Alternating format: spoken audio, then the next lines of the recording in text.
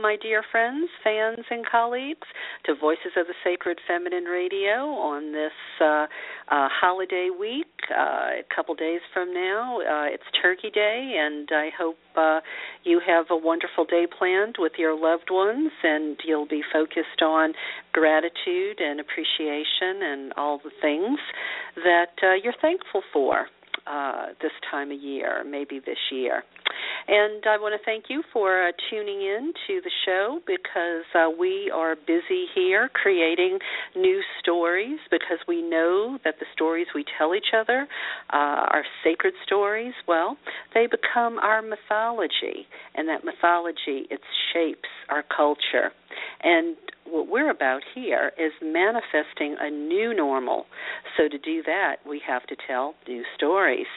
And, you know, if you think that's hyperbole, if you think stories just can't be that important, think about some of the stories that you grew up with and maybe the impact they had on your life. I think the one that probably stands out for the most of us is the Garden of Eden myth. I know it shaped the lives of women and men for thousands of years.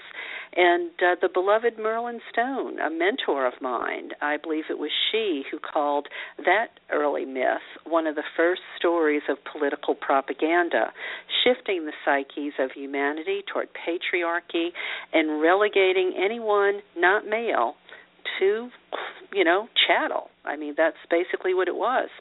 But there are other stories out there. There are new myths on Mary Magdalene.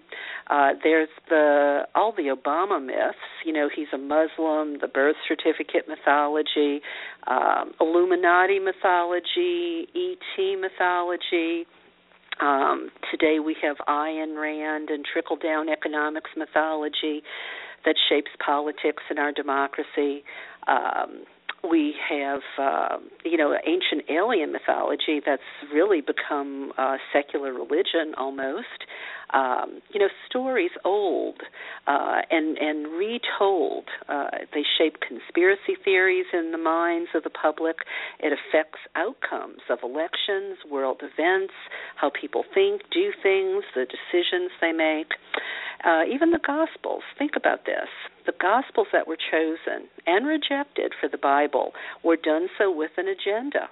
And, it led to our patriarchal culture. Because imagine if the Gospels of Thomas and Mary had been put in the Bible, things would look quite different today. So you see, begin to see how our stories shape our culture. So, just want to make that point as we try to create our new normal here, because as Thomas Paine, one of our forefathers, said, and I like to remind us so that we don't feel like we're stuck in this rut and we can never get out, he said, we have it in our power to make the world over again. And that's exactly what we're doing.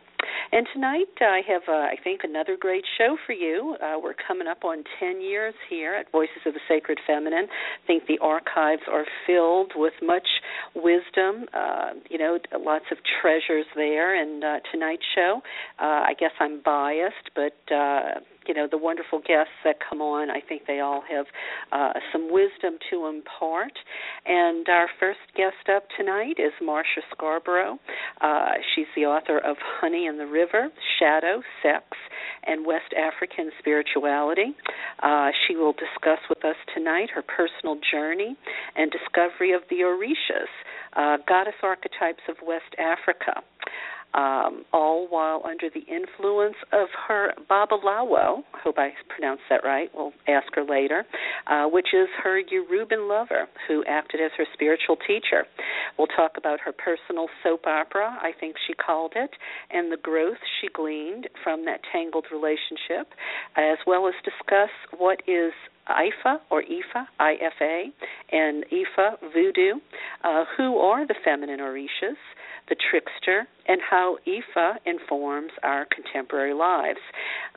This is a heartfelt and candid look at how important it is to look at our own shadow. And in this case, how Marsha was willing to lie and betray other women in order to feel loved. Now, these are her own words. I'm not making any judgment here. She is, really pulling out all the stops here and laying herself bare in hopes to explain how important it is that we look at these, the shadow side of ourselves. She'll probably talk to us about what she's learned, and that's how many women are in denial about being in abusive relationships, and how sometimes they willingly take part in self-sabotaging behavior and allow themselves to be exploited by others in positions of power. And it's not only in love relationships we do that. I think we do that in other types of relationships sometimes as well. Then second guest coming up tonight after we cross the threshold into the latter half of the show. I have Phyllis Currott and Angie Buchanan with me, both prominent pagan movers and shakers who were involved in a huge way with planning the Council for the Parliament of World Religions. They're going to give us a behind-the-scene look at this incredible interfaith gathering that happened mid-October in Salt Lake City, and we'll hear what's ahead for the next Parliament, and we'll focus on the Thursday women's plenary that happened, more than likely, and we'll talk to them about the role that pagans are starting to play at the Parliament. And goddess advocates, people who are there representing a feminine face of God. But before we start our first interview, I have to tell you about the wonderful coffee table book that arrived in the mail last week from Jo Carson.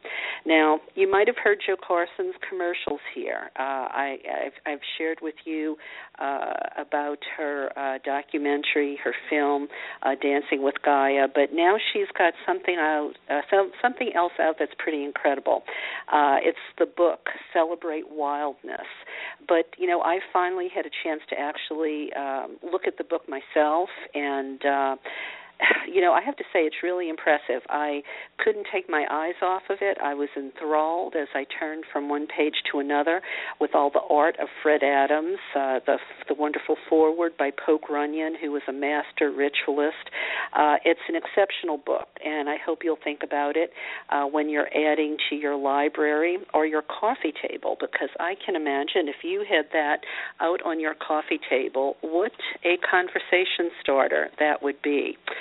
So I would encourage you to go to Feraferia, FERAFERIA.org, and check out the book, Celebrate Wildness, Magic, Mirth, and Love on the Feraferian Path.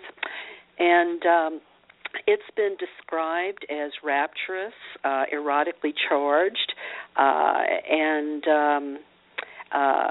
filled with eros and wildness, and I think it really is, and it's exactly the perfect sort of stuff, I think, that segues us into Marsha's talk tonight.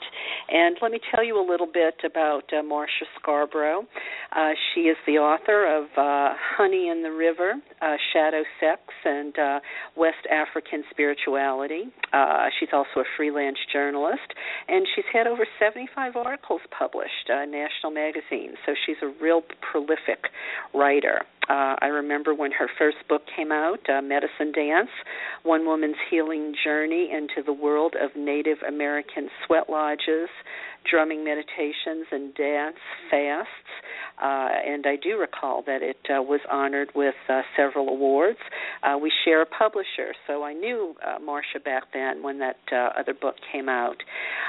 She spent 17 years scheduling, planning, and running the sets of major feature films, primetime TV series.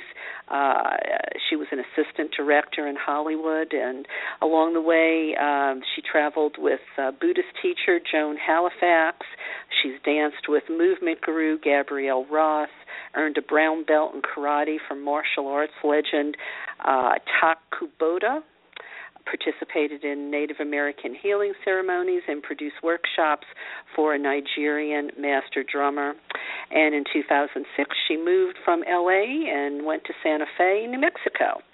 But tonight, something totally different. Her book is going to share the next phase of her life with us. And we'll be talking about the Orishas and her African lover and the shadow side and all of this honey in the river, shadow sex, and our West African archetypes. So, Marsha, we've got a lot to talk about, girl. Yes, we do, Karen. And it's a pleasure to be here talking to you. Well, thank you. And, as I'm reading your bio, I'm thinking, like so many women, we wear so many hats. All of the different things we do in our lifetime, we're literally living, I think, a half a dozen different lives.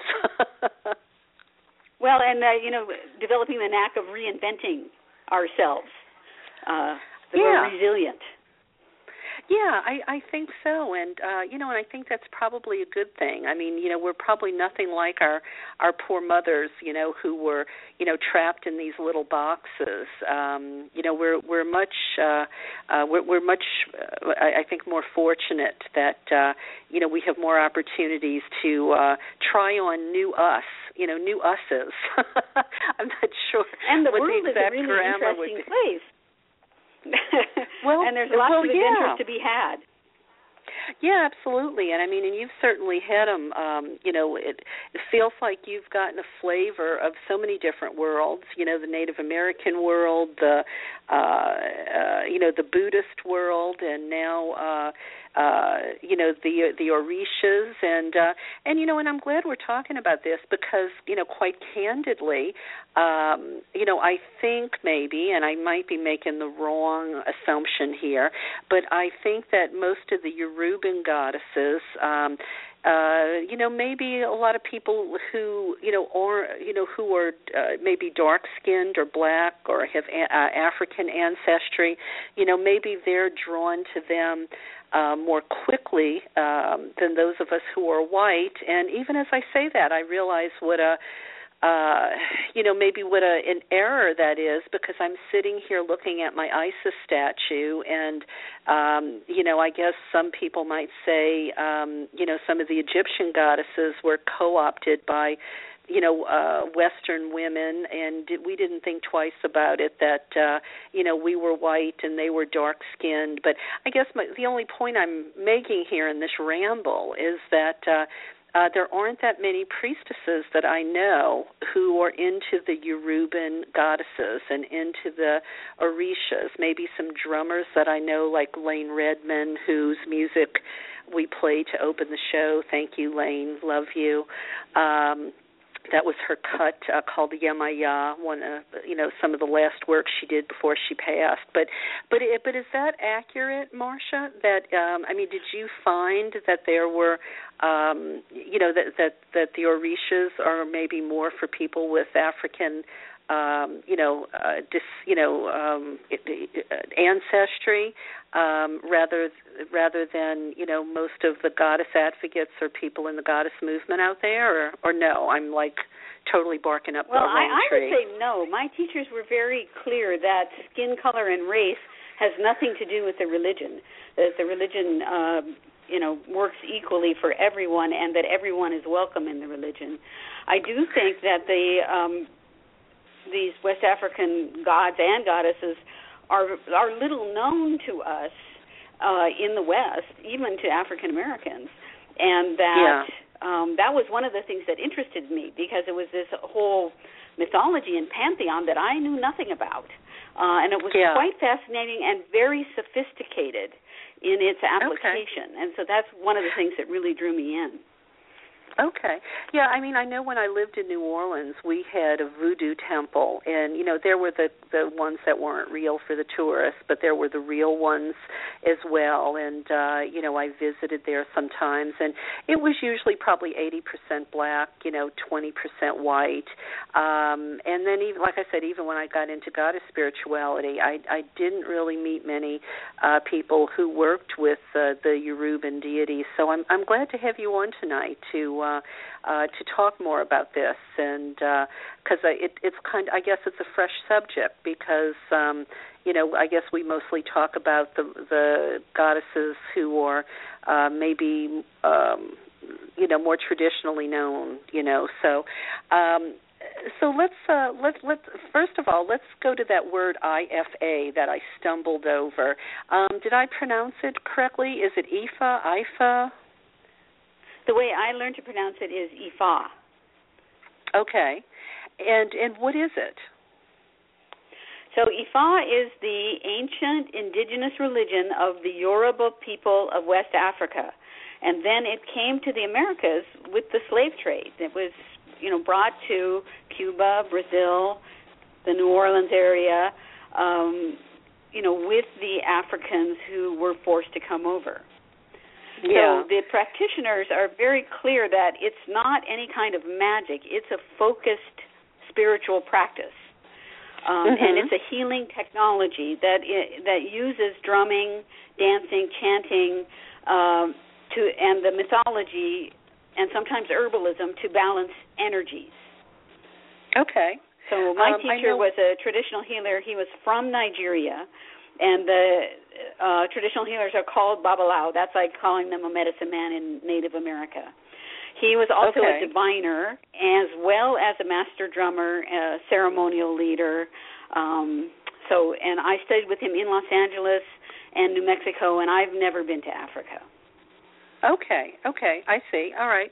And the other thing that, I mean, two other things I know about the Yoruban deities is I know when the slaves were brought here, you know, to the Americas, you know, they were, you know, pressured to take on Christianity, you know, probably pressured under threat of death, and they ended up adopting a lot of the Christian saints. Did that flavor enter into at all what you were doing, or was this more of a pure Yoruban, you know, take on, you know, these Orishas? Well, my experience and my training with it was the pure Yoruba training. Now you see the syncretism of the saints in Brazil and in Cuba, where it was outlawed, the drums were taken away, and they used, you know, Santa Barbara instead of Shango just to protect themselves and keep the religion alive. So, but I studied it in the pure Yoruba form. Okay. And one thing I want to make sure we chat about before we finish the interview is, I know when I was writing my Sacred Places book and I was studying some of the West African deities a bit and trying to find some sacred sites that I could associate with them, one of the most interesting and misunderstood things I think about I think it's part of this spirituality, you tell me, is people, the practitioners, you know, they would, you know, work themselves into a trance, you know, with the drumming and the dance and the movement of a ritual, and they would actually invite the deities to ride them, I think they called it.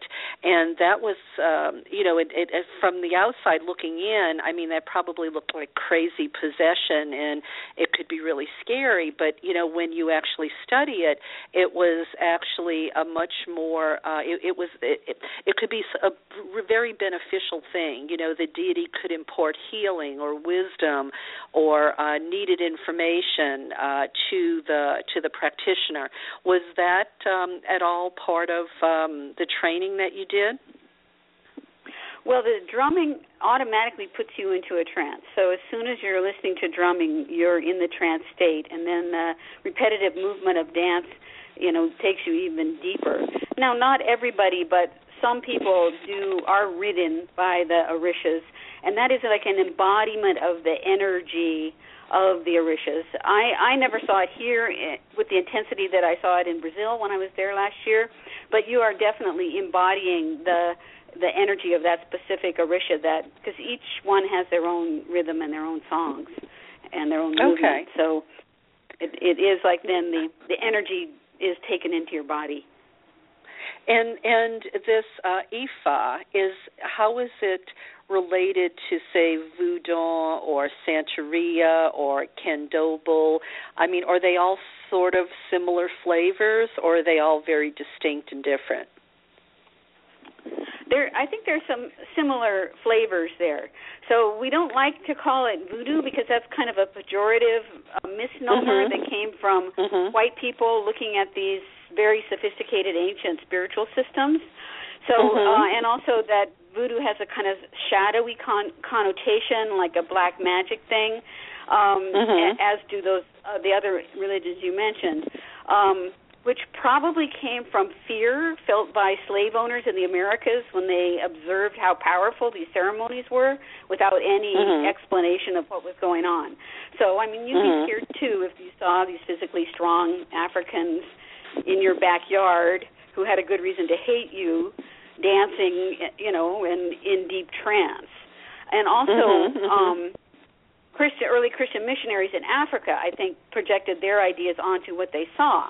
But Ifa itself does not include the idea of evil or the concept of the devil. That was completely that's only really in Christianity that you have the devil.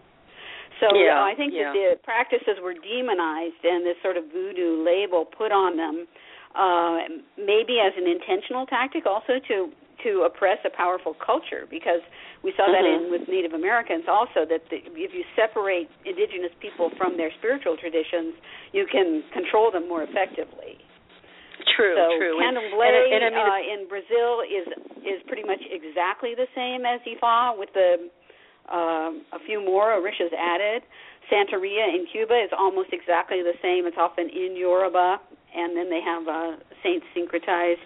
Umbanda is another form of the Brazilian, where there's some Orishas in there mixed with a sort of 18th century spiritism, which is interesting.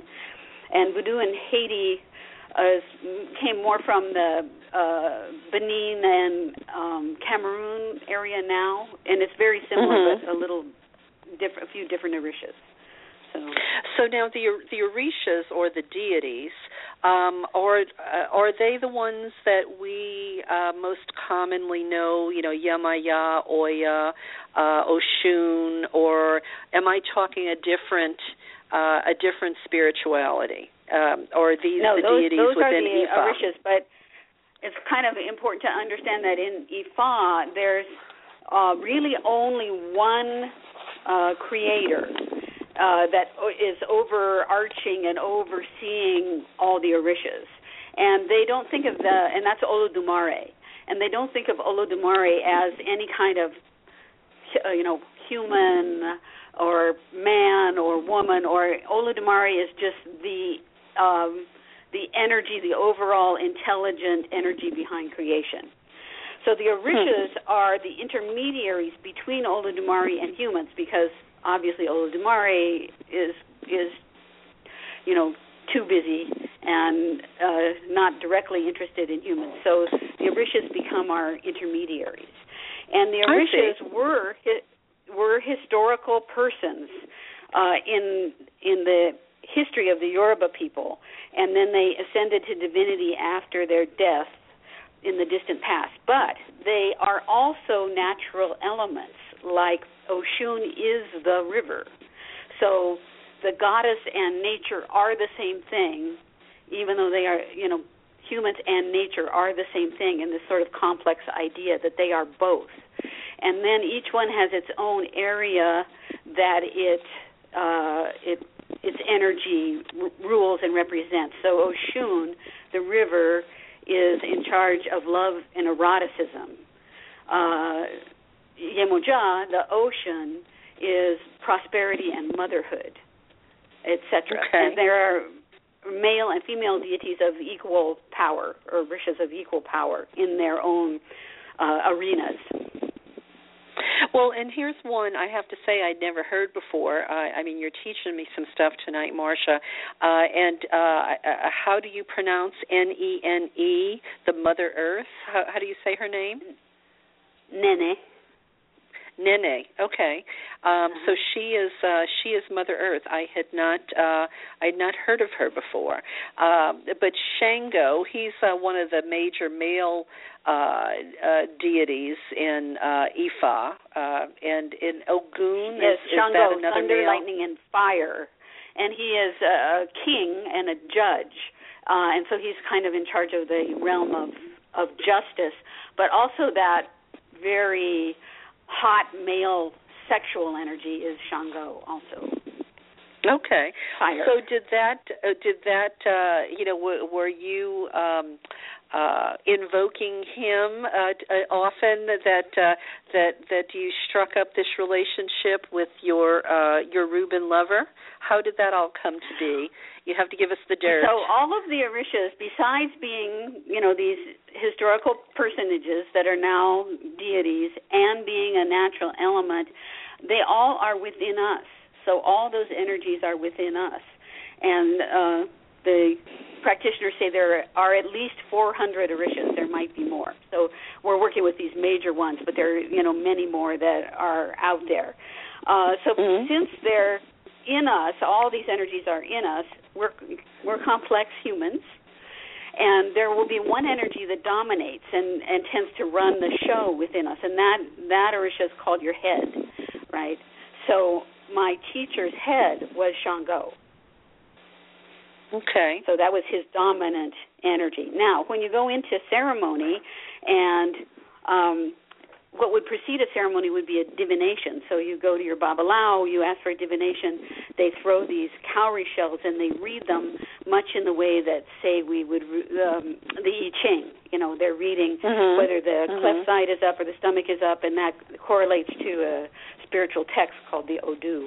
And they would read the shells you throw and say, these energies are out of balance. You need more of something. And then you would commission a ceremony that brings that energy up in you. And the ultimate goal is for us to have facility between all these different energies so that we can use them as we need them in life. Right? Do we need the warrior? Do we need the lover? We need to be able to bring it forward. Yeah, to access it. That's the technology.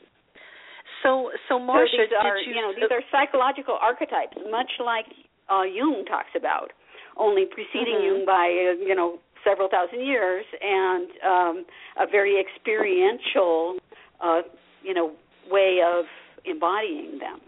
So what led you down this path?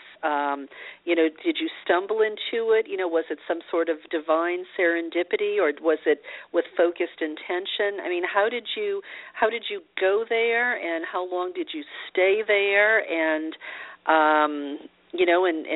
and the love relationship. Tell us more about that. So I was already studying with the Native American medicine man, so I, had kind of embarked on this spiritual path. And then I was living in Los Angeles, and it was at the time of the Rodney King riots, and the city was basically on fire. And I was thinking that having been studying this Native American thing and seeing how embracing the traditional indigenous religion was making them more empowered in the world, and thinking, we really have to heal this racism.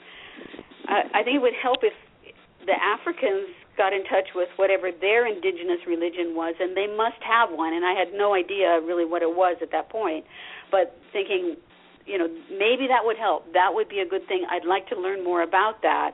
And then a week later, I got a flyer in the mail for this workshop ceremony with this babalawo who had just arrived in L.A. He was from Nigeria, had been living in New York, had just moved to L.A. So I went to that workshop. That was my first introduction to it, and it was really kind of overwhelming and confusing to me. And I didn't really think about it much after that. And then a year later, he showed up because we were doing a vigil, 24-hour vigil for the healing of the city on the first anniversary of the riots. And he ended up being one of the presenters in that. I was making a documentary of it, so I had to talk to him about what he did to be able to explain it in the documentary.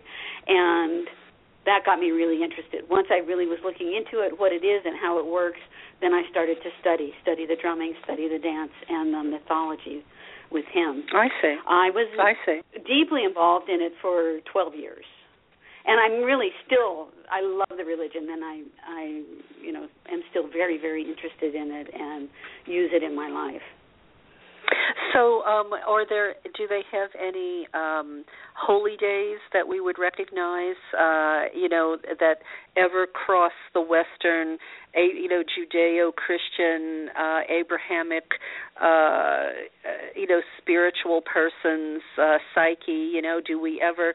Because this Kwanzaa wouldn't count, I don't think. No, I know Kwanzaa is a pretty contemporary construct. In Nigeria, they do, but it's kind of regional. Like there's Osun State and Ogun State, and in August, Osun State has a big river festival. I haven't seen it translate over here. And then certain Orishas are for certain days of the week, which I can't really remember, but like Saturday is Shango Day, and like that. But okay. Not so much. Not so much. So you're in a position where you're doing your documentary, and this is where you met your. Can we give him a name so that we can refer Oba. to him? Oba. Oba. Okay. Yeah. So Oba. So you guys fall in love or in sex, one or the other, a little bit of both, and he's married. You're free. But you said this Ifa is the Yoruban culture is polygamous, though. Right, and it wasn't like right away. I had been involved with the studying and the ceremonies and the religion for 2 years before I became involved in a romantic relationship. So I had been observing everything that was going on, and he did have a American wife, a legal American wife, but he talked about that polygamy in Yoruba culture, and I could see that his relationship with his wife was very dysfunctional, and he talked about the origins of polygamy and this rule that that men could not divorce women, only women could divorce men, which keeps the women protected from being abandoned. So, but what they do when then a relationship goes sideways is add another wife to the mix. I see. And I could see that his legal wife was not open to this at all, and that the relationship was very dysfunctional. So it was a thing that happened kind of slowly over time, and then we were deeply involved. I see, and that's and from the materials you sent me, was it from there having to. Oh, I mean, I hate to use these expressions, but being the other woman, so to speak, was that when learning about all the shadow stuff came up for you? Well, at some point I learned I wasn't the only other woman, which is another part of the story. But the whole thing of the shadow material is very, very important in the religion, because the Orisha of the trickster, Eshu or Elegba, is really probably the most important Orisha, and he's always called first in every ceremony. And he lives behind our head, and he pushes us to do self-sabotaging things. And when we, in ceremony, call him out with chants and offerings, and we put him in front of us and see him and honor him, then he becomes the messenger to all the other Orishas, and he's the key in helping us access all of our energies.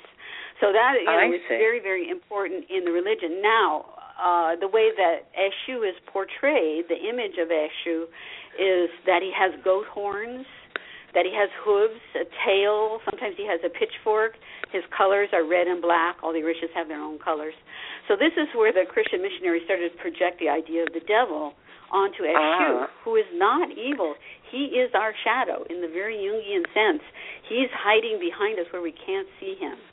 So this was what was really interesting about the situation to me, is that then my life, our lives of everyone who was practicing, started to parallel the stories of the myth, and the trickster was very, very present. And so sometimes you didn't know if you were, being ruled by the trickster or being ruled by Oshun, right? Is this love and neuroticism, or is this me sabotaging myself? So, because you could, which one is it, because it feels like it could be either one. So is the idea, if you placate or make offerings to the trickster, can you not have to go down that shadow path, or are we all destined to make that journey? That's not how it works. So it's honoring him, giving him things that he likes, but once, in the ceremony, what he's going to do is he's going to show you your shadow. It's going to be in your face, and that's your opportunity to learn from it.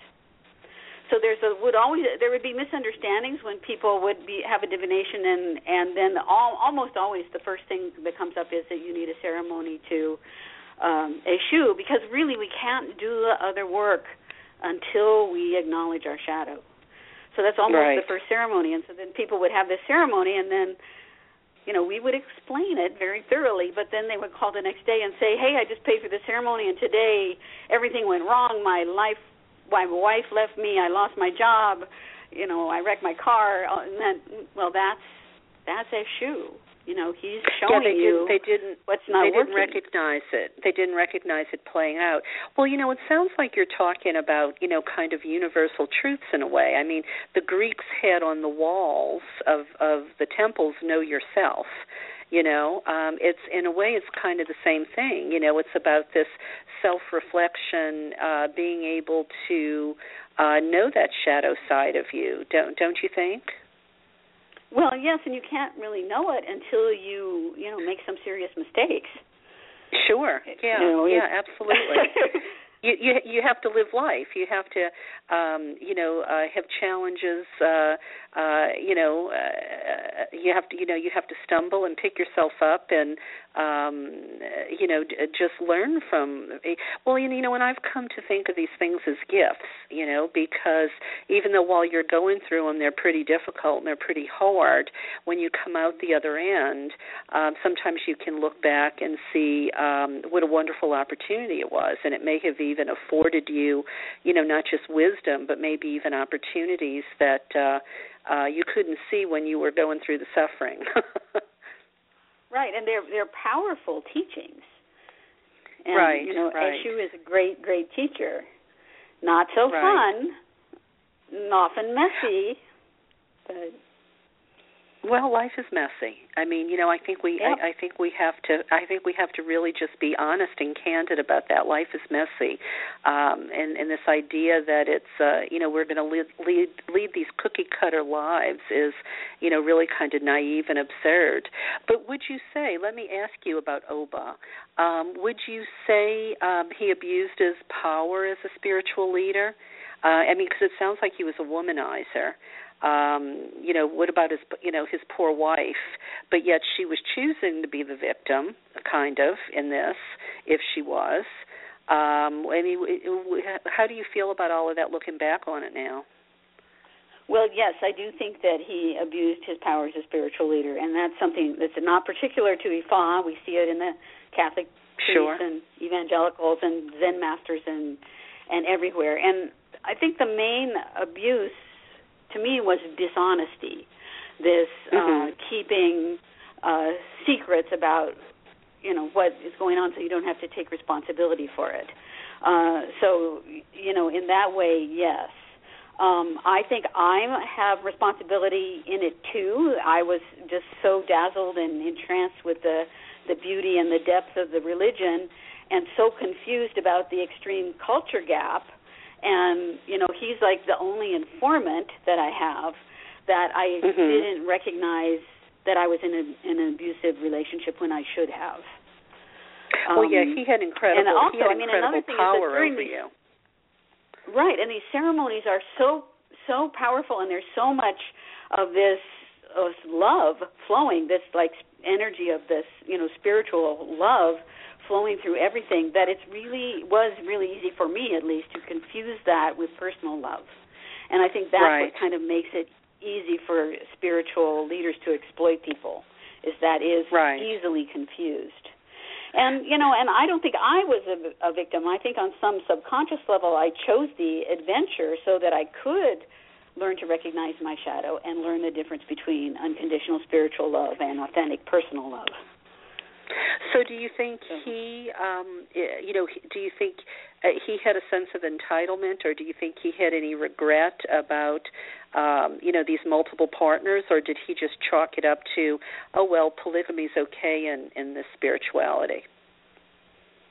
Well, I think in the denouement of the book, you see how the Orishas take care of this problem. It was really, he was forced to look at his own shadow behavior by circumstances. So, it was interesting for everybody involved. So let me ask you, Marsha, how, aside from, picking up your book or, some of the other, books out there on the Ifa, I am trying to think of the name of a black woman in the goddess movement who I bet writes about this too, but her name is not coming to me right now. Louisa Tesh. Yeah, that would probably be another good source, for somebody who wants to know more about the Ifa, your stuff, her stuff. Is it easy to find a group, practicing this, or is it rather difficult? I mean, is it really underground, or are they out there, or what?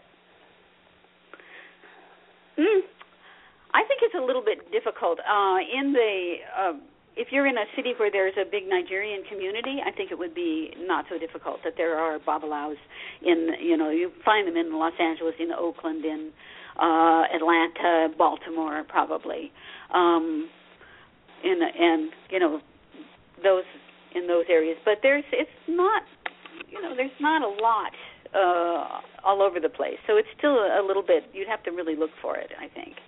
Yeah. Well, and I mean, I don't know. I know what a bad job Hollywood does of depicting a lot of things.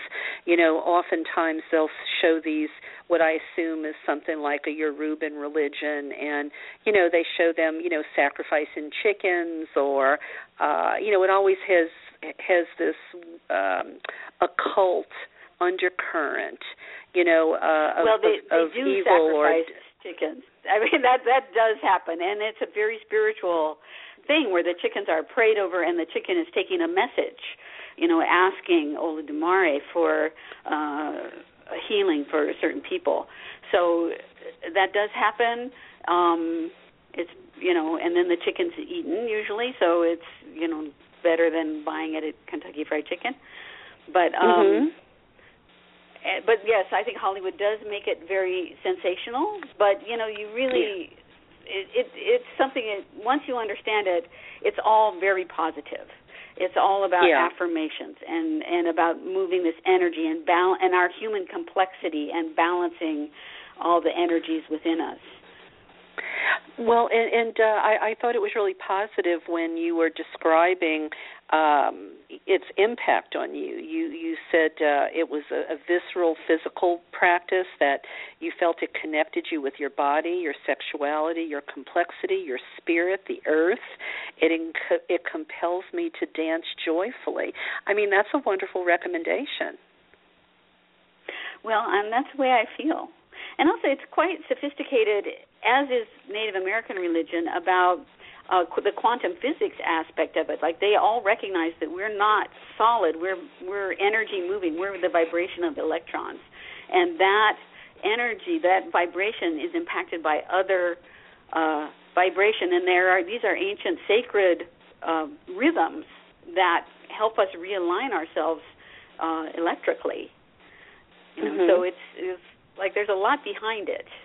And also that it's not just a simple, this is good, this is evil, choose one. It challenges us to look at our, not like it's all going to be great roses and rainbows, but that life is complex. We need to look at our weaknesses, understand our complexity. Where is our shadow? Where are our strengths?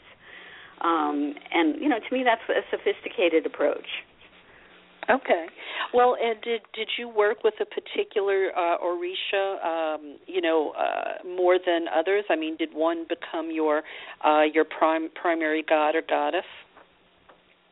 Well, the one that I think I have the deepest connection with is Oya, who is the wind or the cyclone or the tornado, and she's feminine leadership, feminine fury, and the truth. So she can be destructive. She carries a sword that's like to cut through all the obstacles to get to the truth. And she manifests as the breath and lives in the cemetery so she can help people cross over at the time of death. Her colors are like deep purple. She likes eggplant. And she was married to Shango, and she always told him where to throw the thunderbolts. But when they got divorced, because he ran off with Oshun, they still have to work together. So isn't that funny? Talk about testing your limits there. So I'm curious if is there like are there like websites people can go to maybe find groups in their area, or to find out if there are things. I guess what I'm trying to say is, or if you can find a group, are they open to strangers? I mean, can you just like show up at a ritual, or do you have to be invited or vetted in some way? I think you would have to be invited, and you'd have to express interest and then show up and show that you're serious. So, yeah, you'd have to. Well, and I wonder too. When people go to Wiccan rituals, the Wiccans generally don't like observers. They prefer not to have people come and just watch because they don't feel like they're there to put on a show, so to speak. So there's usually some element of participation required.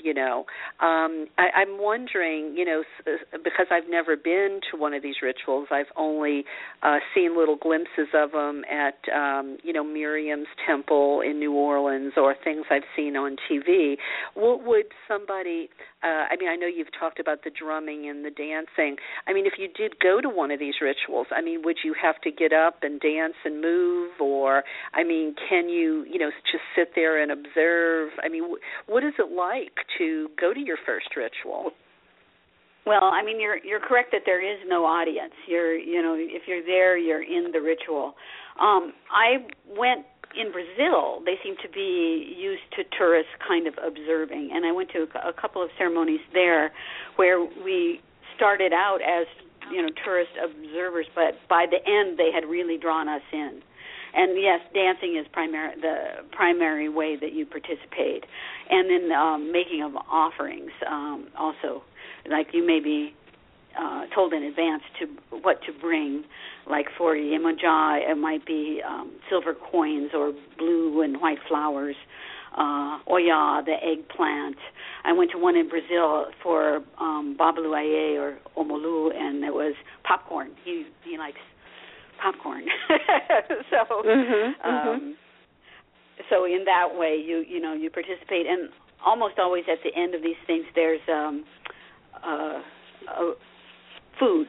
So there's been fruit on the altar or alcohol on the altar, and at the end of the ceremony, you consume it. I see. Okay. Is it like with when you go to a Kali ritual, a Hindu ritual, the food is all blessed, so it's like taking in I forget, I think it's called prana or something. It's like taking in the blessed essence of the deity. Is it anything at all like that? Yes, the food has been in the room during the whole ritual, so it's absorbed all the energy that has been flying around, and then you embody it. Okay, and I guess I wonder, there's not a sense of, there's we hear in the goddess community sometimes, that Native Americans, resent, white people sort of, co-opting their spirituality. I remember when I first started this, I heard stuff like, oh, well, you shouldn't be having some Egyptian goddess as your main goddess because you're a white woman. Is there any of that maybe somebody who's not of African descent may encounter that they're sort of out of place there or something, or is it welcoming of anyone sincerely interested in the spirituality?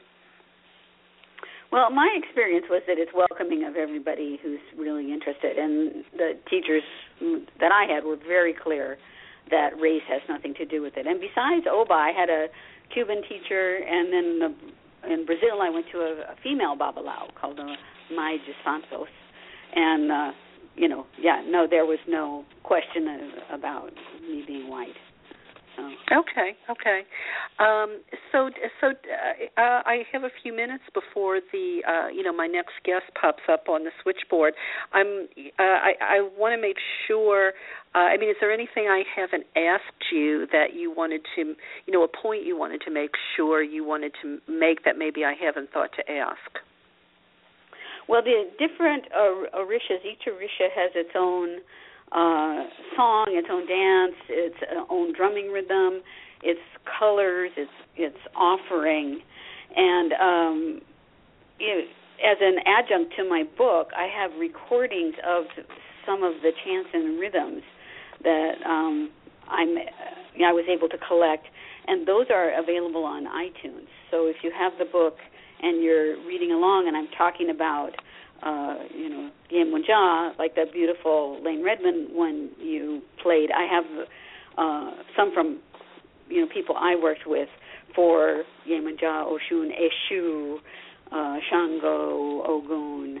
And some of the rhythm that calls in all 400 Orishas and that kind of thing. And so you can download those from iTunes.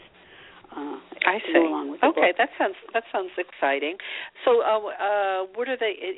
If someone doesn't have your book and they want to go to iTunes, what are the key words? What do they look up? Do you recall? Honey in the River soundtrack. Yeah, Honey in the River soundtrack on iTunes or Amazon Music. Very cool. So can you recall any particular, ritual, any, magical thing happening? I don't know, any kind of interaction with deity, through dreams or trance or anything like that you might want to share? Well, at one point we traveled around and did ceremonies, so I saw ceremony with quite a few different groups of people, and it was not uncommon to have very sort of striking miracles where someone would come in a wheelchair and at some point during the ceremony stand up and start dancing, and often have people forget their canes. They came in with a cane and then they would walk out without it, and then the next day call and say, "Oh, I forgot my cane." Those kinds of things happened a lot. I enjoy the dancing and the color of the ceremony so much myself. Like it always, to me, you always leave feeling so uplifted and energized, even though the ceremony might go on late into the night. So the power is definitely there. So let me ask you this. I'm curious. I mean, like, if you're a Christian, you go to church on Sunday. If you're a Jew, you go to church on Saturday, I guess, or Shabbat on Friday night. And if you're a Wiccan, you follow the Wheel of the Year. Is there like a particular thing you do if you're? Well, what do you call yourself? What do the practitioners call themselves? Practitioners. Ifa practitioners. But yeah. Is this? Would they gather together weekly, monthly, only on special holy days? Full moon and full moon's always a big ceremony.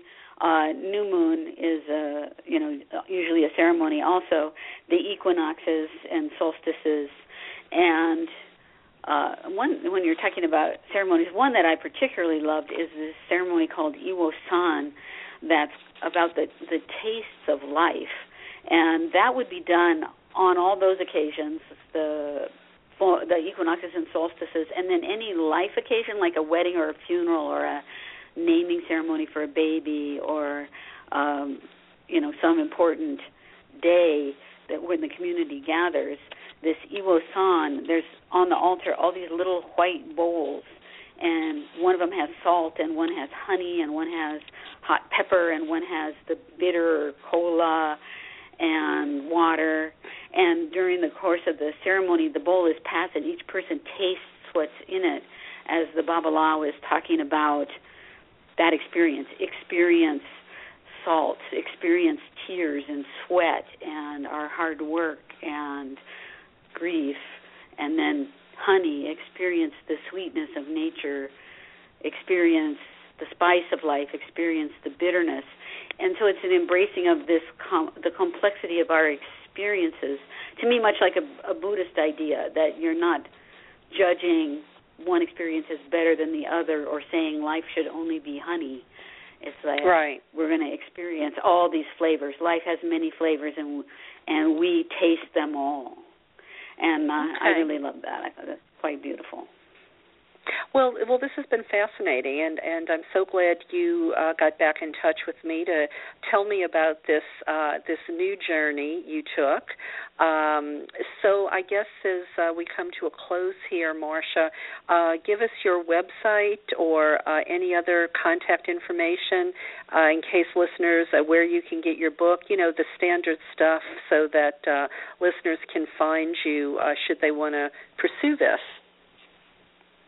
Okay, so the book's on Amazon, or you can have your local independent bookstore order it, Honey in the River by Marsha Scarbrough, and then the music is available on iTunes or Amazon Music, I think even Spotify and CD Baby, some of those, the Honey in the River soundtrack. My website is www.marshascarbrough.com, MARSHA SCARBROUGH. I would love to hear from any readers. Okay. Well, thank you, Marsha, and I'm so glad you found something that has brought you so much joy on so many levels, and may you continue to revel in your, well, it's not newfound, but this new journey of yours, doing this Ifa spirituality. Very cool stuff. Well, thank you, Karen, and it's always such a pleasure to chat with you. Okay. Well, have a wonderful holiday, and keep in touch. Let me know what you get into next, and who knows? You'll maybe find yourself back here again. I hope so, and I hope our paths cross. Okay. Thank you, Marsha, for coming on the show tonight and sharing this with listeners. I appreciate it. Good night. Okay. Thanks, Karen. Bye-bye. Bye-bye.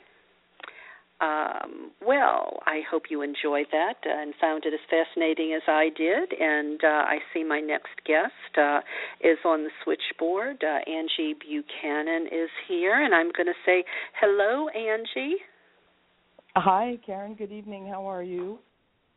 Oh, I'm fine. Thank you so much for calling in. I don't see Phyllis yet on the switchboard. I'm a little worried that maybe she forgot us tonight. You have any idea have you been in touch with her? Or? I don't. I haven't been in touch with her. Okay. Well, you know what? We'll just have to do this ourselves, and I think we can. All right. So let me, it's been a while since you've been with me, so let me just refresh listeners about you a bit, Angie, and that'll also give Phyllis a little bit of time in case maybe she thought she was supposed to call in at 7, buy her a few minutes here to, to get on the switchboard. But, dear listeners, we are about to have a wonderful conversation about the Parliament with the Reverend Angie Buchanan. She is the founder and director of Earth Traditions and of Gaia's Womb, an interfaith spirituality group that's been producing women's spiritual retreats for over 15 years. In 2002, she was elected to the Board of Trustees for the Council for a Parliament of the World's Religions and held the office of Secretary on the Executive Committee from 2007 to 2009. In addition to the Parliament, she was involved with a number of organizations that encourage interfaith dialogue and promote peace among the world's religions, including the Lady Liberty League, for which she served as Public Relations Director for a decade, Women for International Peace and Arbitration, and Our Freedom Coalition. She is the instructor for Introduction to Interfaith at Cherry Hill Seminary for 4 years. She's been a religious freedom activist and an advocate for the protection and safeguarding of First Amendment since the 70s. She was instrumental in securing the pentacle symbol for use as a religious symbol on the headstones and grave markers of deceased pagan veterans. She's a spiritual advisor for pagan students at the University of Chicago. And you know what? She was quite a mover and shaker at this year's Council for the Parliament of World Religions, which is our topic tonight. What an incredible parliament. I mean, I can't think of a better way to start the conversation. I'm really glad to hear you say that, Karen. It just warms my heart when I hear people who've attended this event for the first time, have such a wonderful experience with it. Well, I didn't really know what to expect. I don't think I realized it was going to be so overwhelming, so inspiring. It was probably one of the most meaningful things I've done in a really long time, and I'm so glad I did it. But it having been my first one, I don't really have much to compare it to. Wasn't there like about 10,000 people in attendance at this one, and how does that compare to the last several that that happened? Do you happen to know? Yes, there were just a few of 10,000 people there. The previous Parliament, 1993, I think, brought almost 8,000, and then it fluctuated between 8,000 and 9,000.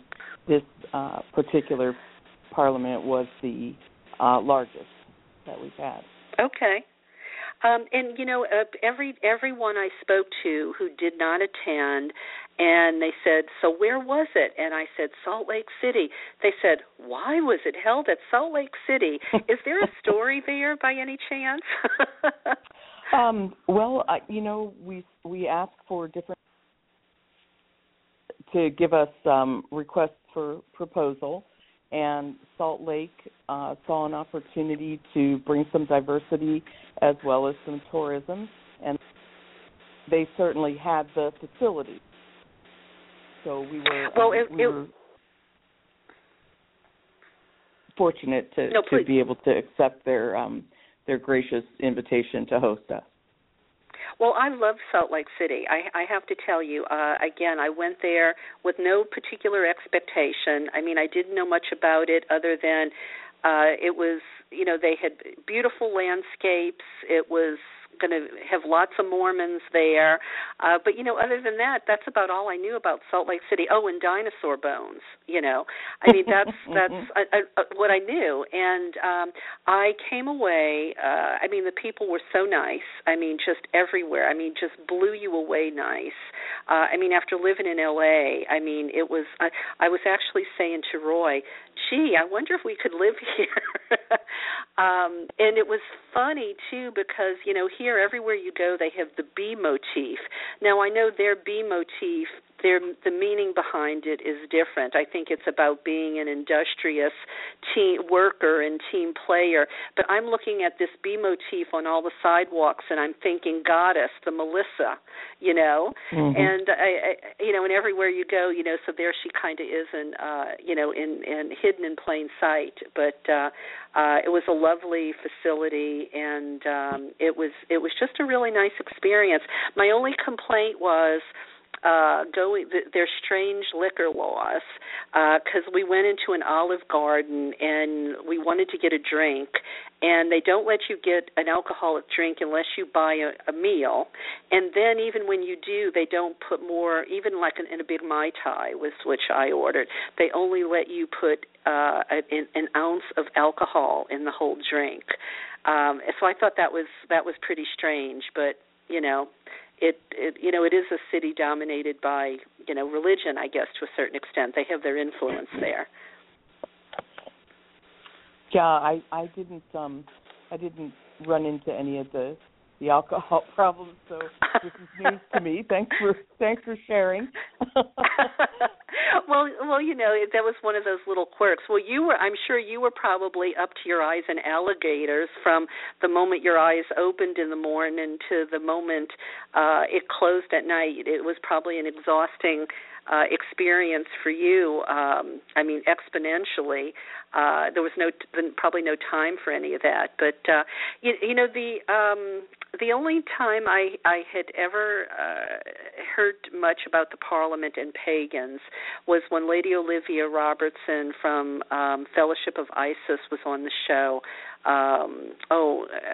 maybe 8 years ago, and she was talking about how she was getting ready to go again, but her first experience, she actually had death threats. And but then I think the next time she went, it was totally different. And I just found everyone so welcoming, and it felt like a place that was really walking its talk about tolerance and diversity and interfaith.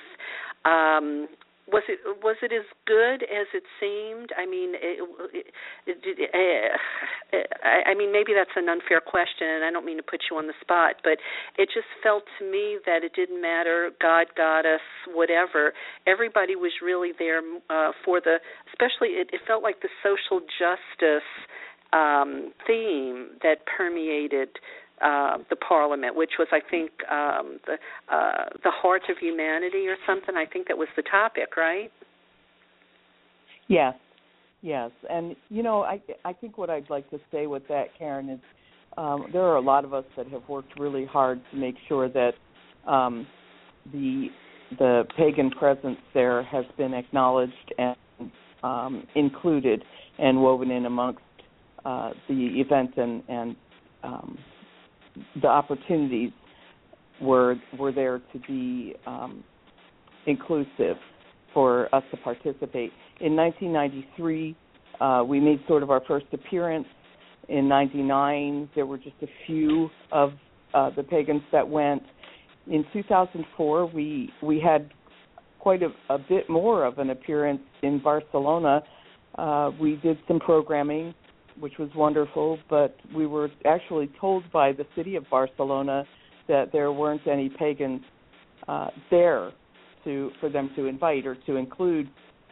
Andres Corbin-Arson is one of the board members currently on the Parliament, and at that time in 2004, because he's bilingual, he had some contacts in Barcelona, and we were able to bring 60-plus pagans into the Parliament, shocking the government of Barcelona, and was a wonderful experience. It was continued in 2009 in Australia with a large showing of Australian pagans as well as a group of us from the United States and from Europe. In this most recent event, though, we had a couple of hundred pagans show up, and we had a presence in the programming that was statistically weighted. There were so many of us that were doing morning observances, that were having discussions and were included on panels, that were giving lectures, and I think that the Women's Assembly was good for highlighting that because of the trend toward goddess and the divine feminine spirituality that is prevalent in a lot of the pagan practices. So I felt like we really were showcased in a way that was rich as opposed to just unusual. In in Australia, we had workshops that when we announced what we were doing, the overflow out into the hallways was unbelievable. People just flocked to these workshops. We had a similar phenomenon happen here for many of us when people would read the programming and they would come to the events. Our rooms were packed, and it was a really good feeling to actually not only be able to share our points of view on specific issues of social justice and to contribute from our perspective, but also to feel supported by the rest of the interfaith community that was there. And I always like to say that, in my opinion, the entire interfaith movement, that the last thing that it's about is religion. So it's about social justice issues. It's about clean water. It's about environmental sustainability. It's about disparity between poverty and wealth. It's about these types of human rights issues that impact all of us, no matter how we choose to worship. And because a number of these particular topics are our religion, we are the people of the earth. We have a sacred symbiotic relationship with this planet and with humanity and with life force that runs through everything. And because of that, it's particularly important for us to have a voice at the table and in these dialogues that are happening.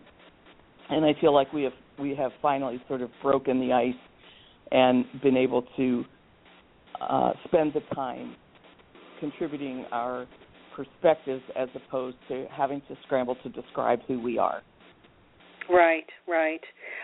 Well, I mean, I know for myself, I know with so many concurrent sessions happening simultaneously, my biggest fear was when I moderated the panel and gave my talk was that, I would be sitting in this room that holds 150 people, and maybe I'd be lucky to get 10. Well, the rooms were always packed. It was sometimes standing room only or close to standing room only, and I was so thrilled because every other one I went to as well, it was the same way. So. Maybe do you think it's because we're the new kid on the block? People are really interested to see what we're about and dispel the disinformation. Or any thoughts on that?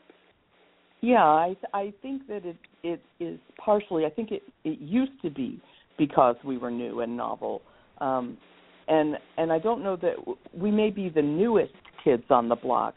But I think we've moved just a little bit beyond being the new kids on the block. But even more than the novelty of us, I like to think that it's simply because we make sense. And we're very practical. We're very grounded. And we are able to articulate our position in a way that just makes sense.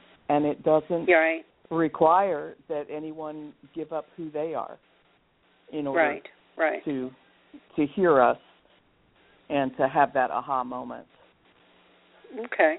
Well, Phyllis hasn't shown up on the switchboard yet, so let's talk a little bit about the women's plenary that happened, the women's assembly that happened on Thursday. Now, I don't know how this was all structured. I don't know what. I mean, I know you did an awful lot, but I don't know what you did versus what she did, or committees or anything like that. So, let's give just due to the people who made this happen. So please tell me. I know you were so incredibly busy for the months and maybe even years leading up to this thing. Were you part of what brought us this wonderful women's assembly, or was Phyllis the primary person for that? How was it all organized? Well, first of all, let me say that this was largely Phyllis's project, and she did an amazing job with it. She really, really worked, and what I can say is that each parliament has this sort of pre-type assembly. In Barcelona, we had an assembly of spiritual leaders, and it happened for 3 days prior to the actual parliament event. In Australia, we had an Indigenous assembly, and it happened, I think, for a day or two prior to the actual event. And then this women's assembly happened for a day prior to the event. And the assemblies are also, they're sort of the golden thread that gets woven in through the rest of the programming, too. So the programming had a women's track on it. And Phyllis was largely responsible for bringing together the women who spoke at the assembly and for tailoring it so that it was addressing the major pillars that were being sort of, I don't want to say revealed and at the Parliament within the programming. So she was the one that had to put the program for the Women's Assembly together, get the right people in there to talk about things like climate change, and there were some things there with regard to women's ordination and the women's issues within spiritual communities as well as in society. So putting that together and crafting that program, and then having to launch a full day of it, as well as to place these speakers throughout the actual body of the program, was a phenomenal amount of work, and she did an amazing job with it. She had some other people on her task force, and I am really apologizing because I don't remember who they were. But I do know that there was a team at least of 3 that this all sort of rippled out from. Okay. And, I know, for those who might not recognize Phyllis Currott's name, I mean, she's a well-known Wiccan priestess, and she's known internationally. I mean, she's interviewed in major media,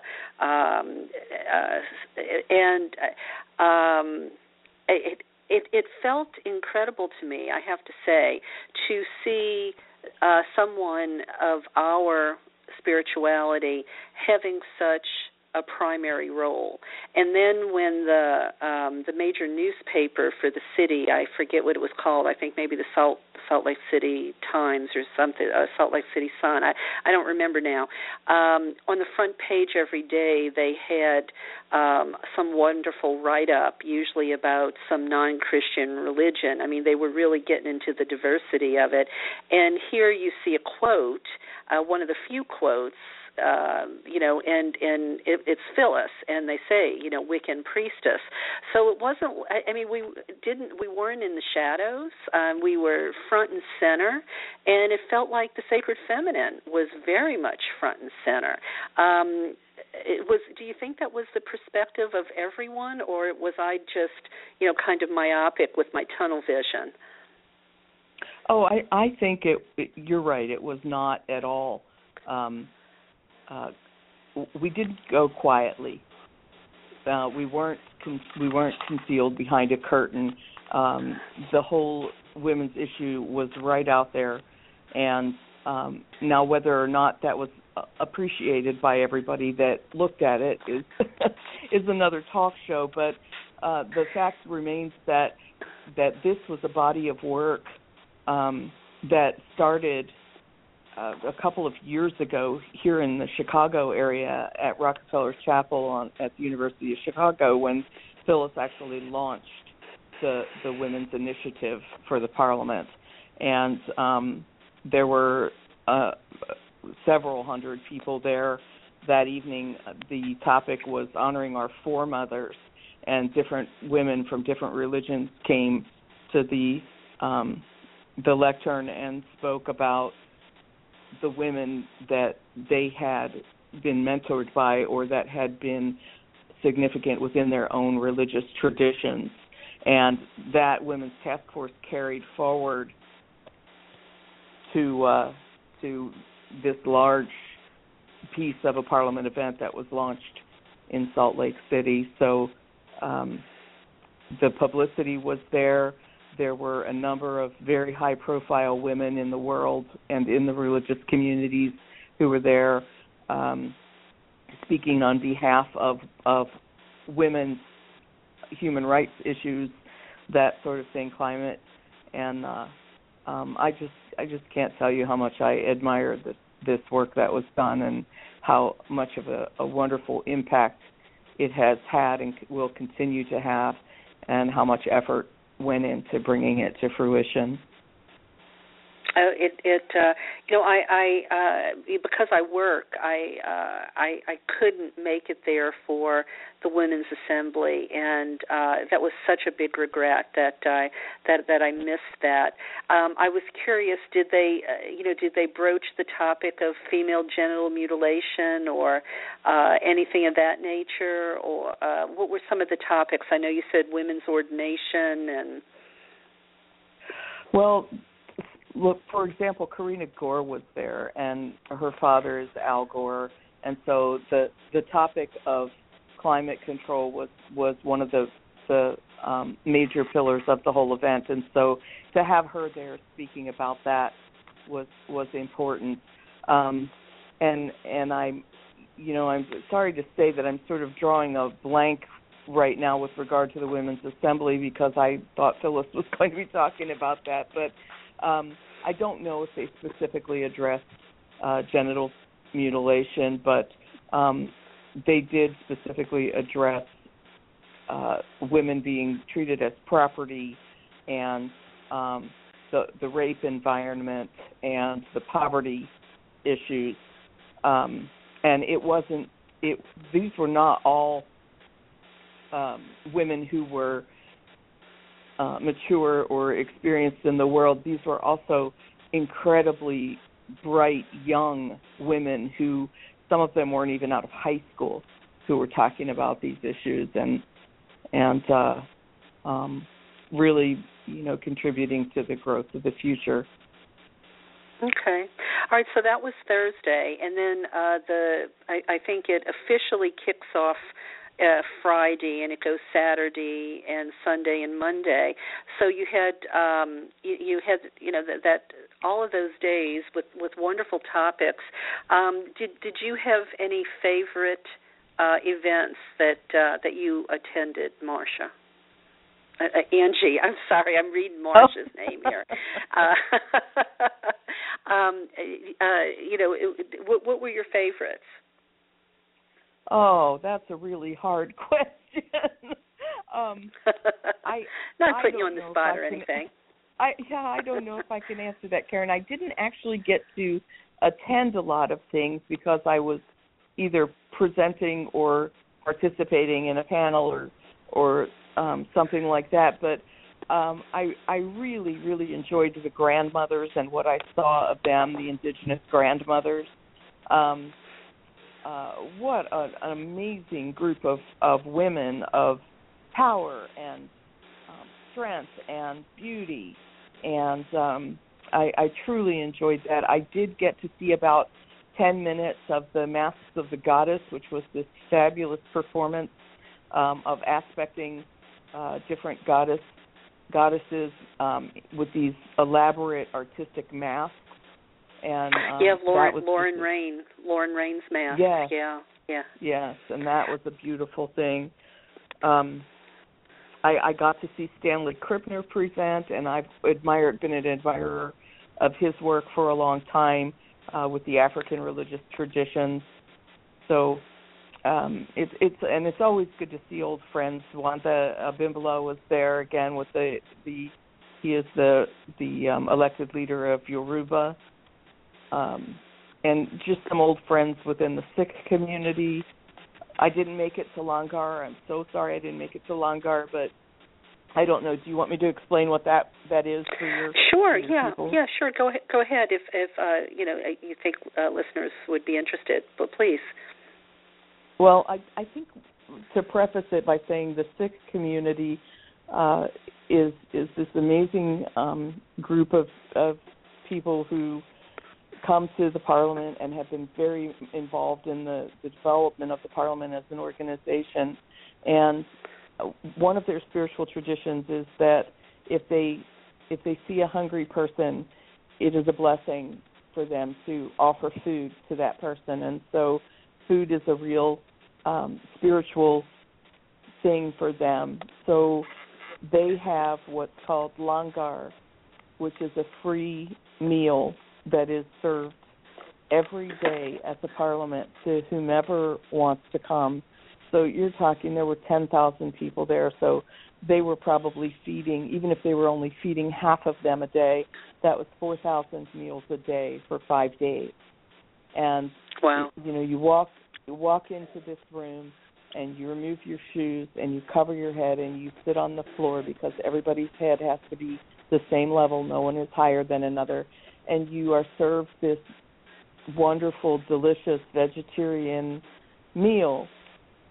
And you sit and you talk with people of other faiths and you enjoy their company. And I know that they did this in Barcelona, and the Barcelona event was 9 days long.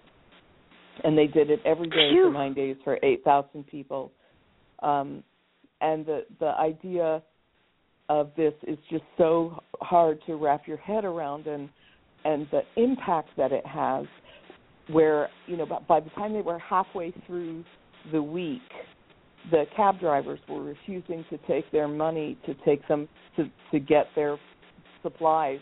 And by the time they would get to the farmer's market, the vendors at the farmer's market were giving them vegetables and things because the word was getting out that they were feeding people for free. And it was such a heart swell for the Sikhs themselves, but also for all of the people that were involved. And I know this year they were also doing some things with, they were giving away turbans to whoever wanted their head turbaned. They were teaching people, how to put a turban on. And it's just this amazing sharing.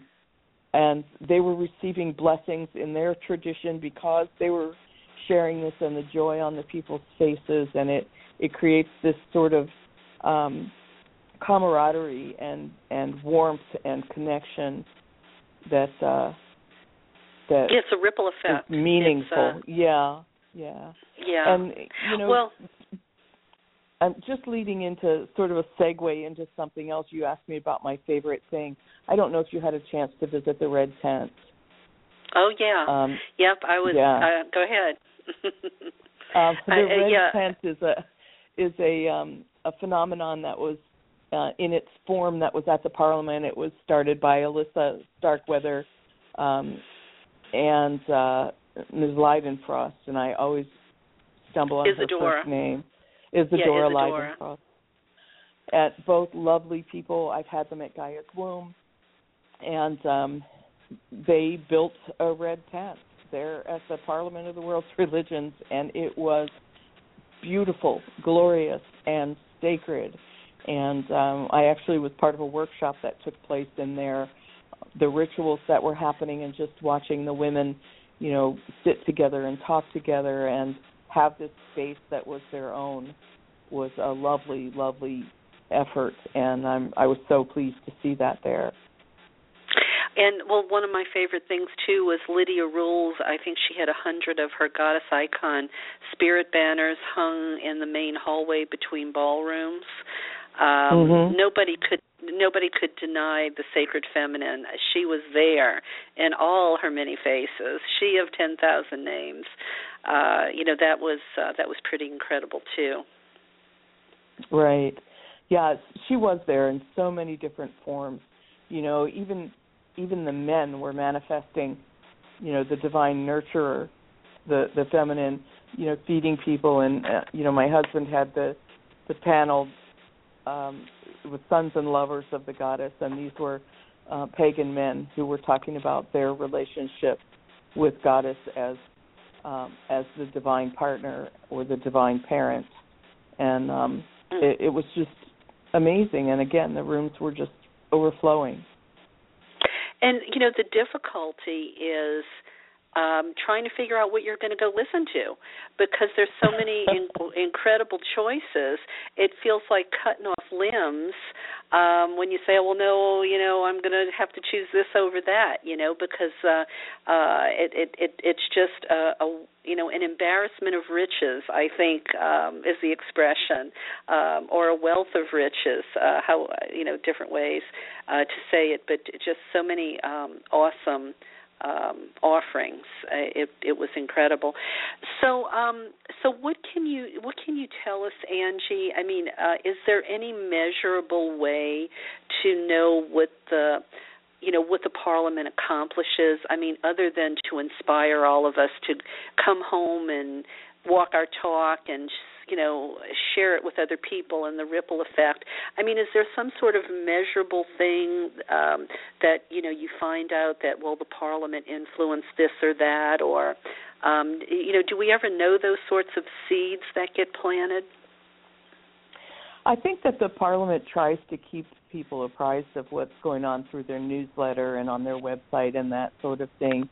The Parliament, to this point, is not an activist organization. It's a forum for dialogue, and it's based on the global ethic that came out of the 1993 Parliament, which says there will be no peace on earth until there's peace amongst the world's religions, and no peace amongst the world's religions until there is dialogue between them. The Parliament provides the forum for that dialogue, and then the people that come and talk to one another are the ones that actually take it to the street, per se.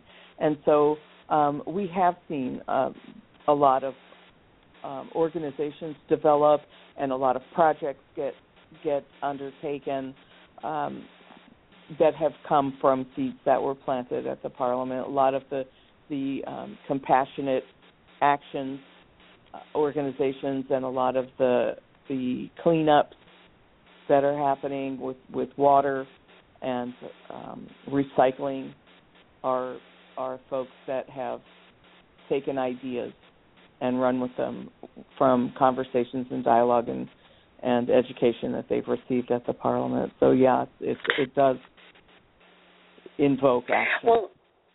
Well, and I really liked that about it. That it had that sort of activist or social justice thread, and I think one of the things that I will never forget, and I can't remember the gentleman's name because I couldn't pronounce it, but on one of the Saturday night main sessions, I forget what they called them now, one gentleman stood up there and said something to the effect of, when we pass from this life and, we meet our maker. And I remember he was careful. I forget the word he used. He didn't make deity female or male.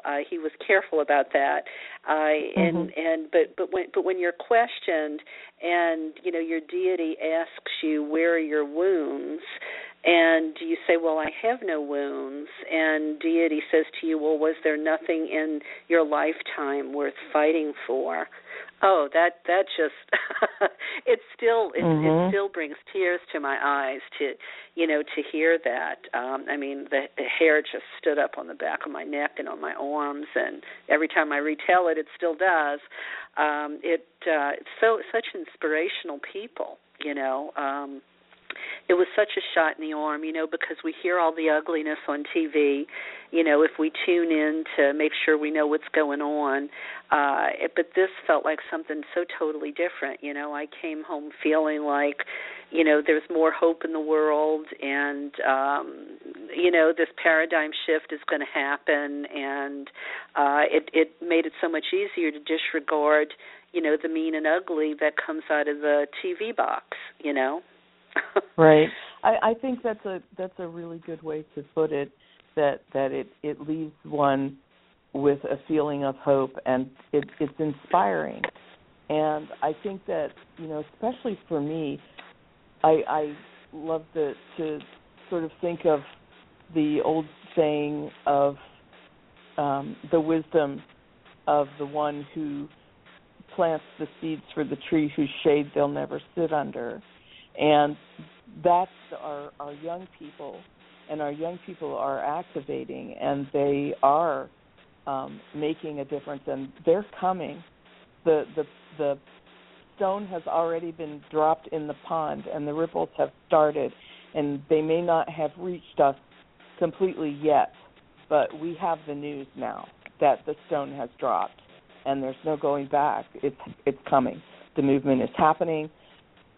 Our young people are involved. They're engaged. They're active.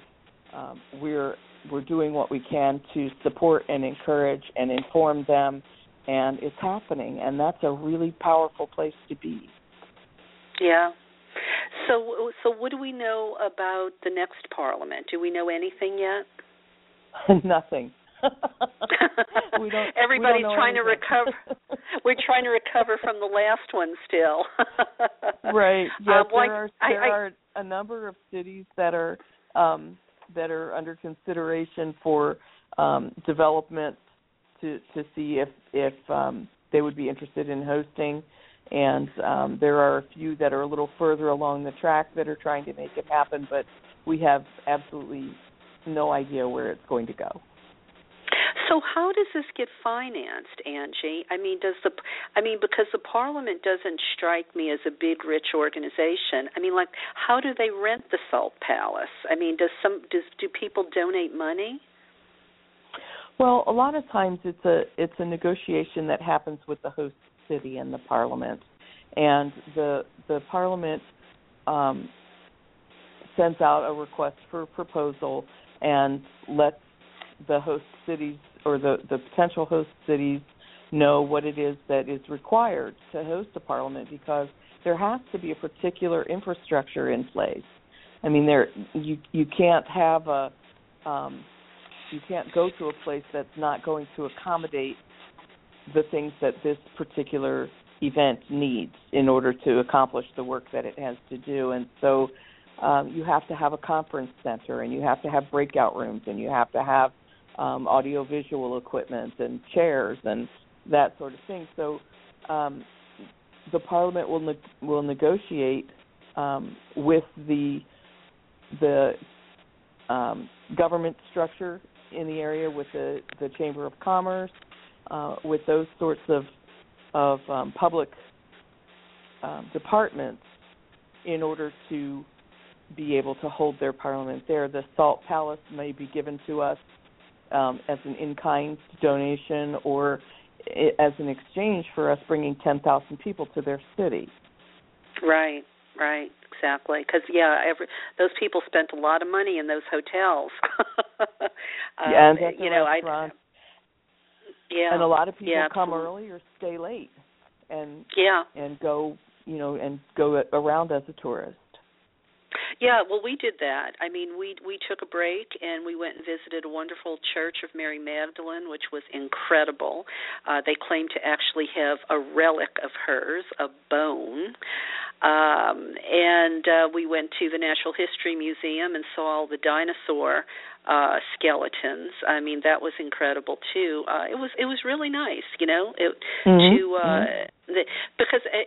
but it was exhausting, being on your feet from 8 or 10 o'clock in the morning to 10 o'clock at night. I mean, it was brutally exhausting because I'm not 20 anymore, but so well worth it. I mean, I hope to make it to the next one. I mean, it was such a wonderful experience. And that was a big place. The Salt Palace is a big, big place. So yeah, I mean, with the morning observances.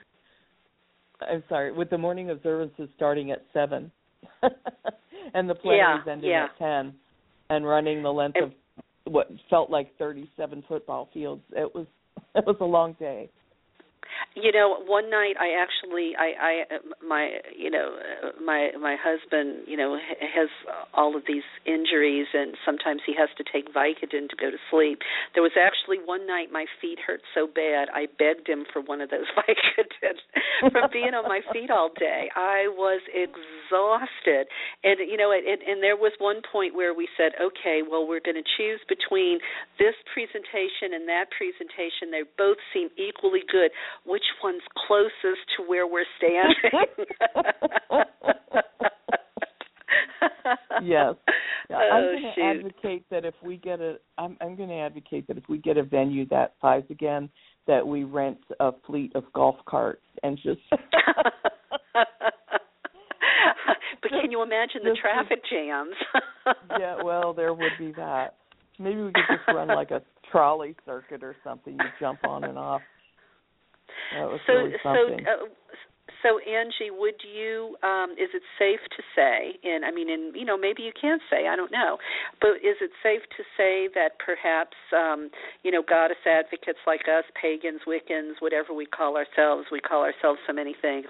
Do you think we have sort of carved our niche there, and we'll continue to be able to have a platform to make sure the sacred feminine is always there and well represented? I don't know about carving a niche, but I think that we are certainly in a position to be welcomed back and to participate and to be included in a non-discriminatory way. I honestly believe that we're part of this and will remain part of it. Well, that's really good to hear. And I don't know if carving a niche was maybe the right phrase, but just to that nobody thinks twice about, is the sacred feminine there or not? Of course she's there. That sort of idea. Is there any? I'm sorry, I didn't. No, please go ahead. I think what's interesting is that because we have such a different view of the sacred feminine, and pagans and God, those that follow the goddess spiritualities have such a unique perspective on that. There are female representatives in the mainstream religions who are perhaps viewed as more worthy or more holy, but in very few of the mainstream religions is female deified, and it is such a unique position. I've heard other religions and the women in those religions talk about the divine feminine, but it's always something that's out there. It's not something that's manifested within themselves, and there is no immanent. There's only transcendent, and even that is just human. It's a human woman.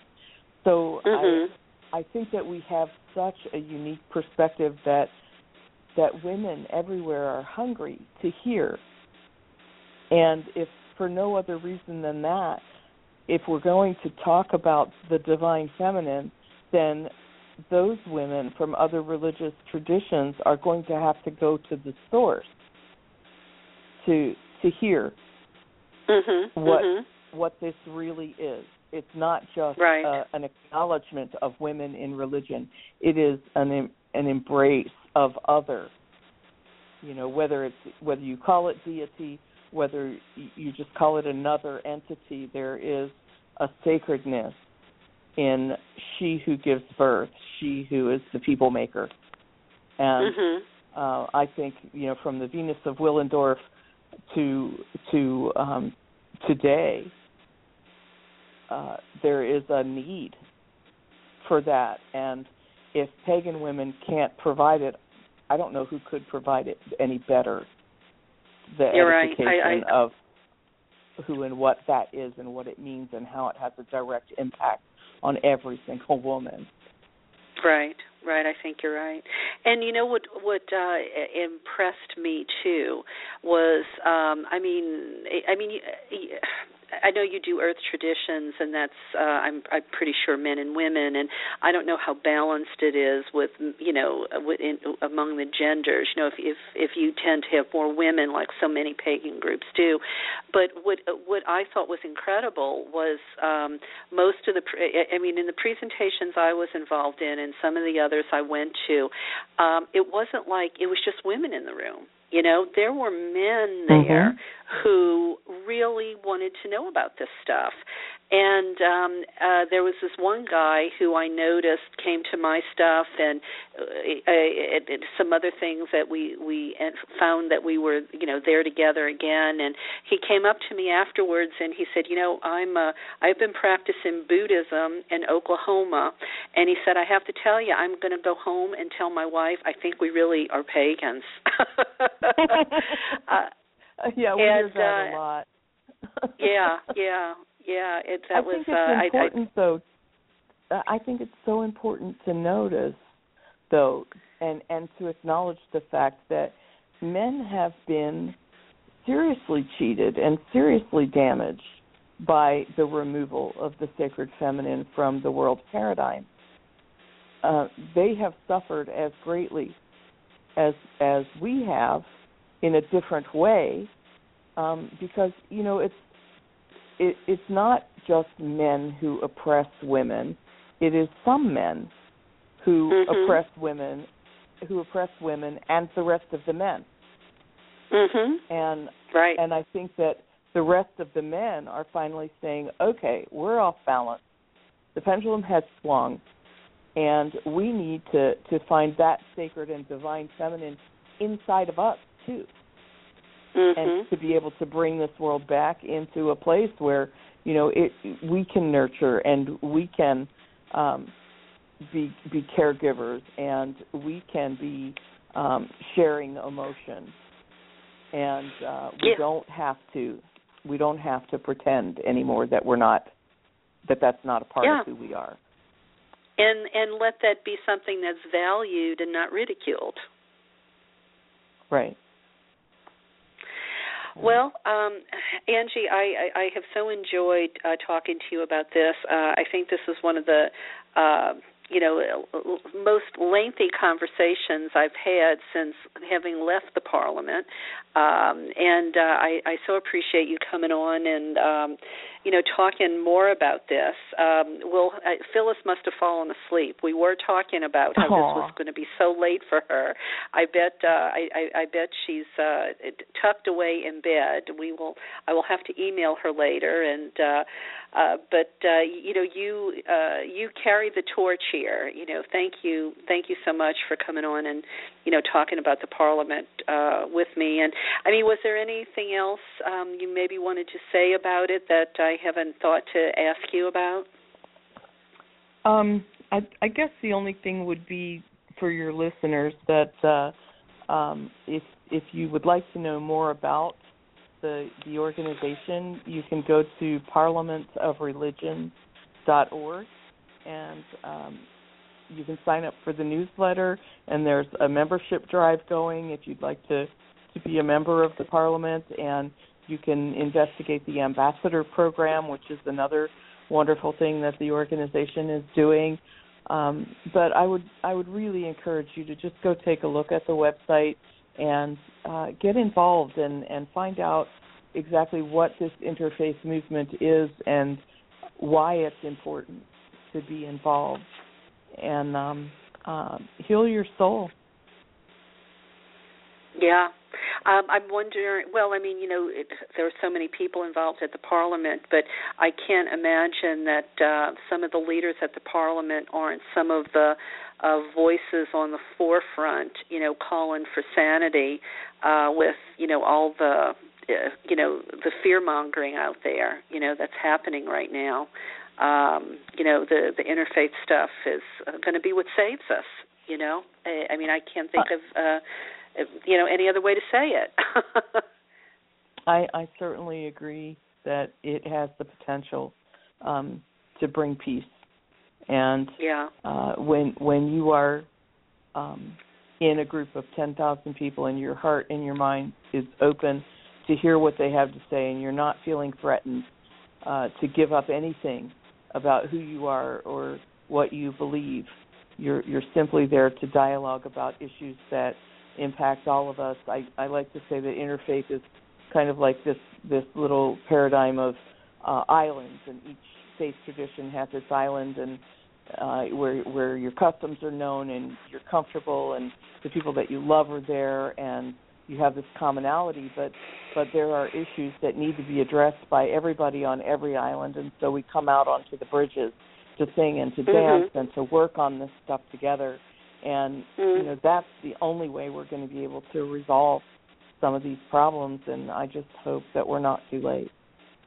Yeah, and what a beautiful image, to leave listeners with. Thank you for that. I like that, the islands with the bridges and the singing and the dancing.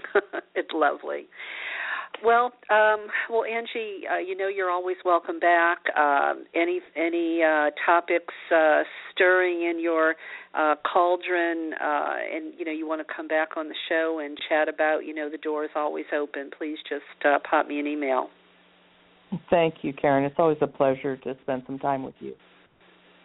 Well, thank you so much, and have a wonderful holiday and a wonderful solstice as well. In case we don't chat between now and then. You do the same. Good night, Karen. Okay. Good night. Thanks for staying up so late. Bye-bye. Well, we're about to come to the close of tonight's show, and I hope you enjoyed hearing more about the Parliament. It was really an incredible experience, and I hope you'll take some of Angie's advice and go take a look at the website for the Council for the Parliament of World Religions. It's an important thing going on in the world. And I guess to just close for the night, I want to just remind you I'm going to be posting it on my Facebook page for the next couple days. I'll try to keep it near the top. I have some special holiday offers that I hope listeners may consider when they're out there thinking about great gifts to give some of their loved ones. I have some special prices on my books, some bundle prices. If you buy several books, you get some free things like goddess gift cards or maybe a free book. Also, you can get a sistrum. So anyway, I'll try to post it when I get off the switchboard here and put it on the top of my Facebook page if you're interested. For instance, special holiday offer number 3, purchase all 4 books for $65 and get a 6-pack of Goddess gift cards free, or buy Voices of the Sacred Feminine and Goddess Calling and get Walking an Ancient Path free, or then there are just special prices on individual books as well. And as I always say, what we nurture thrives and what we neglect withers. If you can spare a few bucks, it would be most appreciative if you could contribute to help me keep the show on the air. And you can do that by going to my website, KarenTate.com. Once you're there, go to the Goddess Store page and just scroll all the way down to the bottom of the page, and there's a PayPal button there where you can donate any amount. And while you're there, cruise around the website. There's lots of free stuff. There's meditations. There's videos of classes and talks. It will take you to my YouTube channel. There's lots there that I think is inspiring and nourishing, and maybe something you have yet to hear.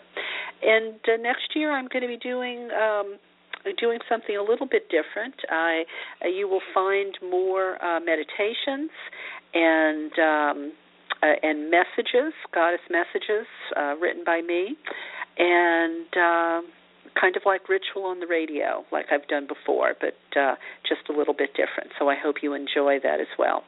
So have a wonderful holiday with loved ones. Don't work too hard. Try to enjoy yourself and be your authentic self. Give yourself that gift. If you can, try not to allow yourself to be pushed beyond your boundaries and do more than you want to do or think you can do. Be happy, be yourself, be in gratitude, be thankful. And we will go ahead and close tonight's show with Oshun by Lane Redmond in honor of the Orishas and our first guest tonight, Marsha Scarbrough. Ora ye, ô minha dó lá, ora ye.